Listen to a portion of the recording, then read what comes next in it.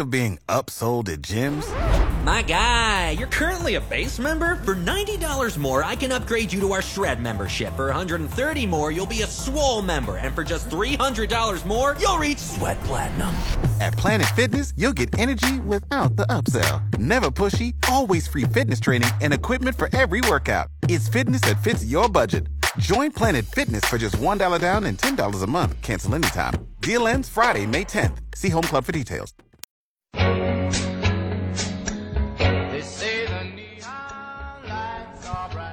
Can't we find something a little bit more upbeat for Tim Alcorn? I mean, This seriously. is cool, man. No, this is cool. Hey, you went to go see the Temptations. Can't we get something upbeat?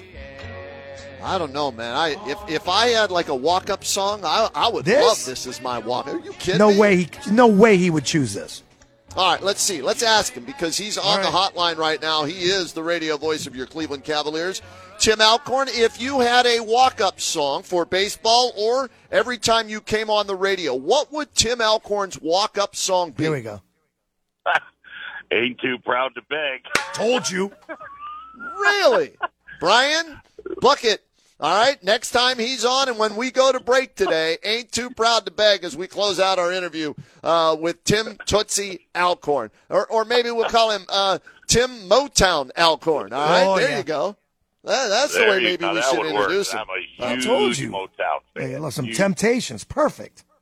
Yeah, all right, you got that, Toots. We'll get that working at the end of this interview and every time you come on from now on. Thanks for joining us today. And I told JT, we were talking in the open, and we skipped right past the Cavaliers because, well, it wasn't a close game. They didn't have to rally to come back and win. They blew somebody out last night, Tim. A nice breather, if you will, of a game last night.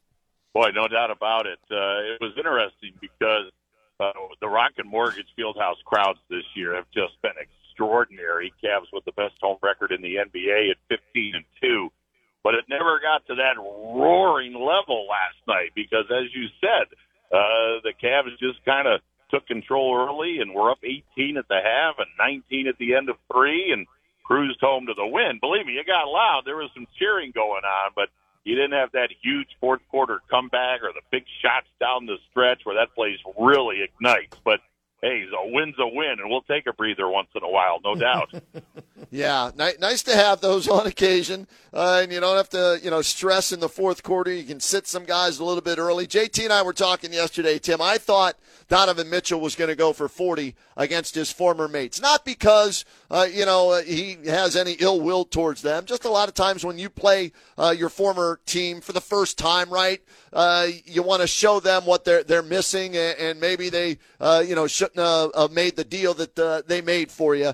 It looked like in that first quarter he was on his way, and then the blowout happened. Is that what kind of slowed him down then? Yeah, and he also picked up some fouls.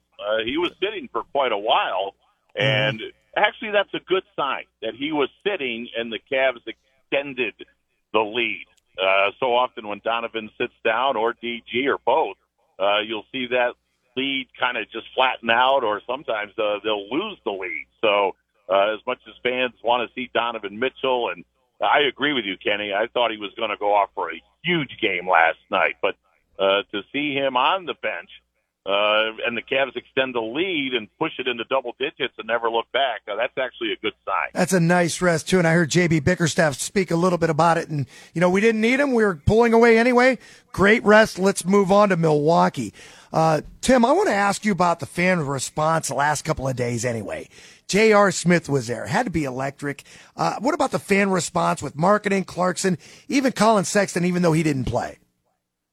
Yeah, I mean, it was a warm reception for those guys. I felt bad that Sexton couldn't play, and I mentioned that last night during the broadcast because I'll never have an ill word to say about Colin Sexton. That guy just worked so hard while he was here, and really, through no fault of his own, the team just didn't get to the level that they've been able to get to last year and this season, while he was a full-time player. Last year he was hurt so early. So I'm sure he would have gotten a very warm reception.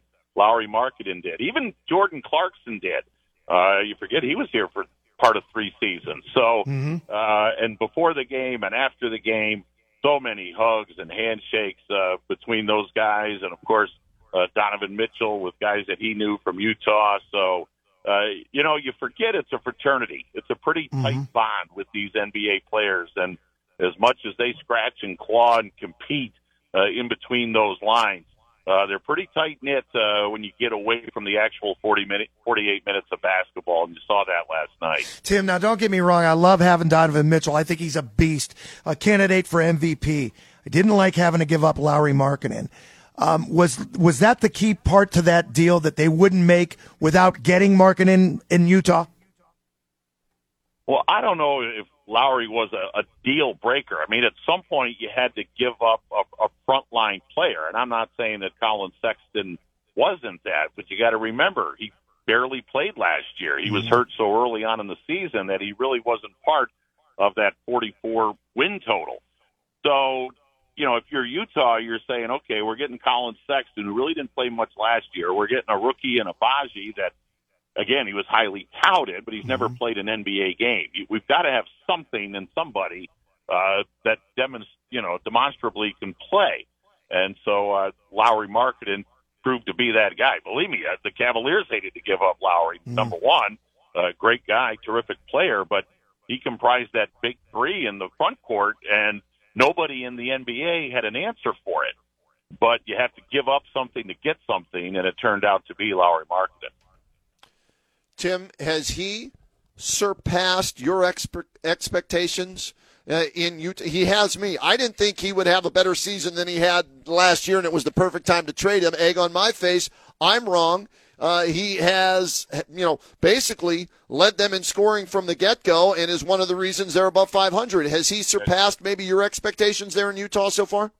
Yes, he has, and I think he has surpassed their expectations. I don't think anybody thought Lauri was going to do what he's done with the Utah Jazz. But as Lauri said last night before the ball game, I thought it was pretty interesting. He said his year here in Cleveland really developed him and helped in his game. So he was ready to elevate it to another notch, and he has done that with the Utah Jazz. To your point, Kenny, he has been outstanding through the first third of the season for them.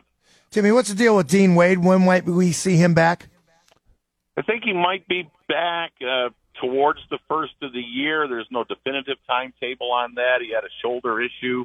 As they always do, the Cavs are certainly going to proceed with caution and make sure he's 100% ready to go. I mean, I don't think it's going to be a real long thing. I know they had talked about late December, early January, and I would think it's still that timeline. Tim Alcorn, our guest here on the Kenny and JT Show, outstanding play-by-play voice of your Cleveland Cavaliers. You hear him all the time right here on WHBC, along with Sweets Jim Jones calling the action. And I'm looking at the numbers: 21-11 overall through 32 games. You mentioned NBA best 15-2 at home, but 6-9 on the road. Timmy, for a guy that travels with the team and sees every game either courtside or pretty much up close, can you pinpoint a difference from road Cavaliers versus home Cavaliers? I think it's a mentality, guys. I think young players have to learn how to win on the road, and especially if you have a lead, how to close on the road.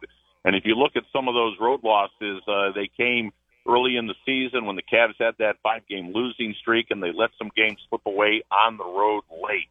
I think it's learning how to close and just bringing a tougher mentality, because as much as we're comfortable at home, so are the other teams. Now, they may not have a 15-2 record, but they're comfortable at home, and so you're going into a hostile environment.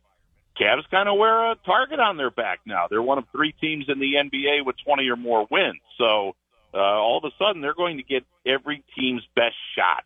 And the other thing that they've done on the road, they put themselves in a hole early. They'll rally, they'll come back, they'll take the lead, and then they don't close. So you've got to have a fast start on the road. You've got to come out and kind of weather it early on and keep yourself within striking distance, and then coming down the stretch, that mental toughness of closing out games. And I think they'll get there. I don't think there's any doubt. They'll go through some of those lumps, and then by the end of the year, they're going to be winning some tough games on the road.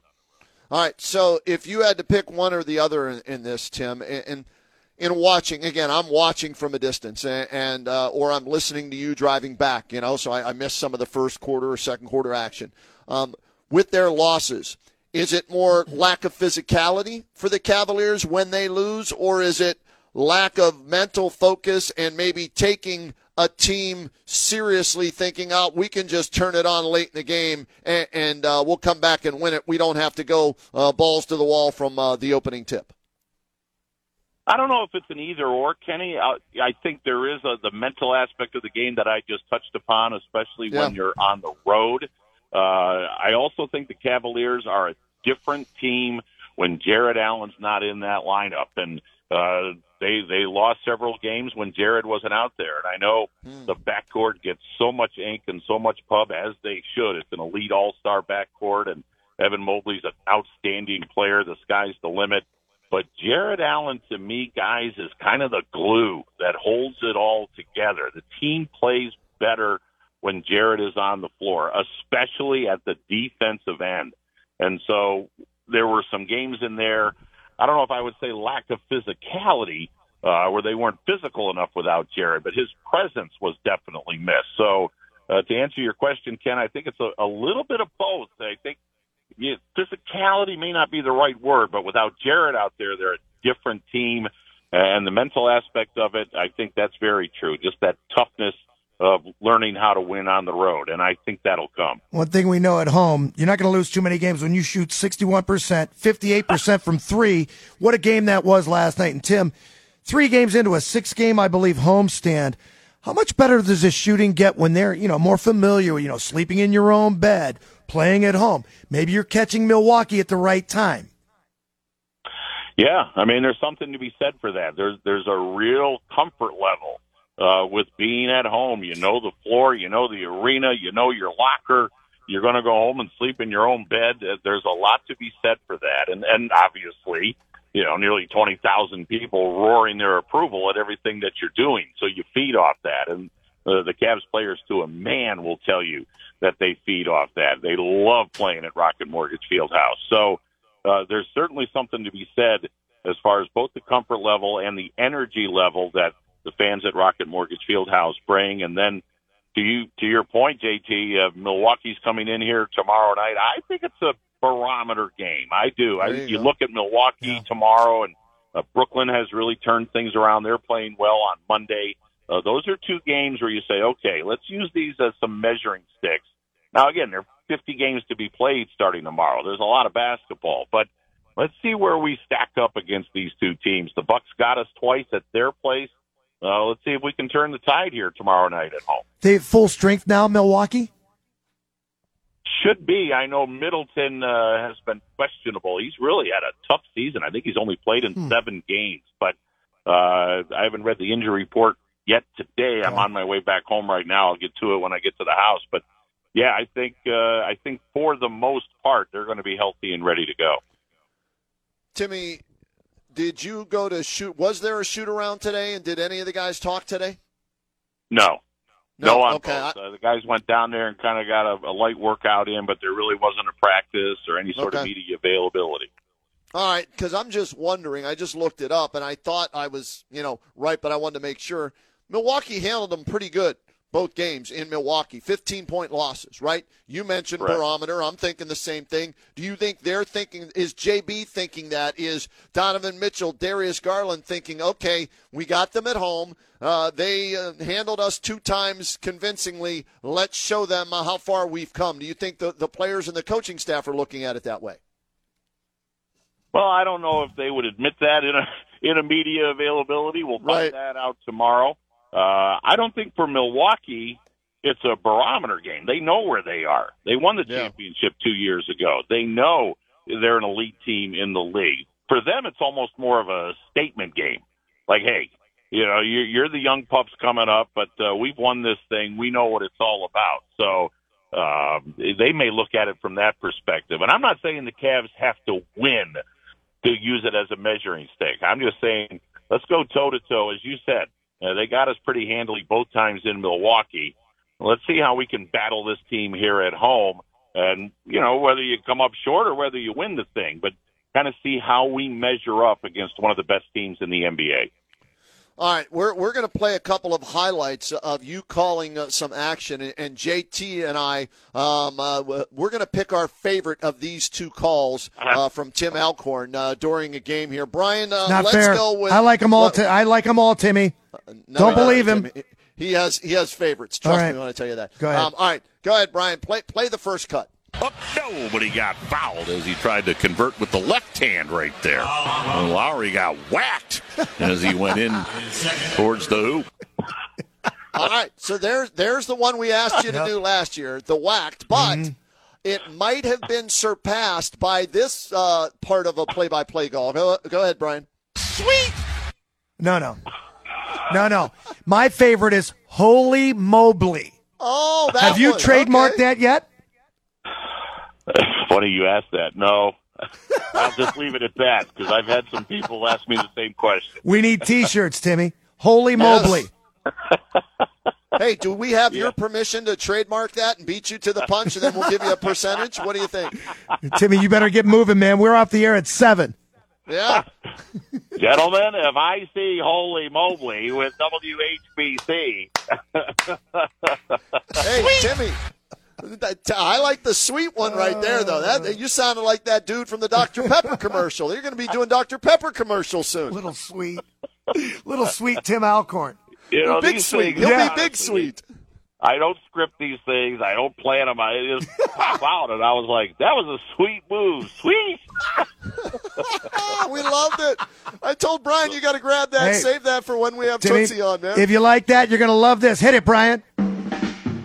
I know you want to leave. Let's go.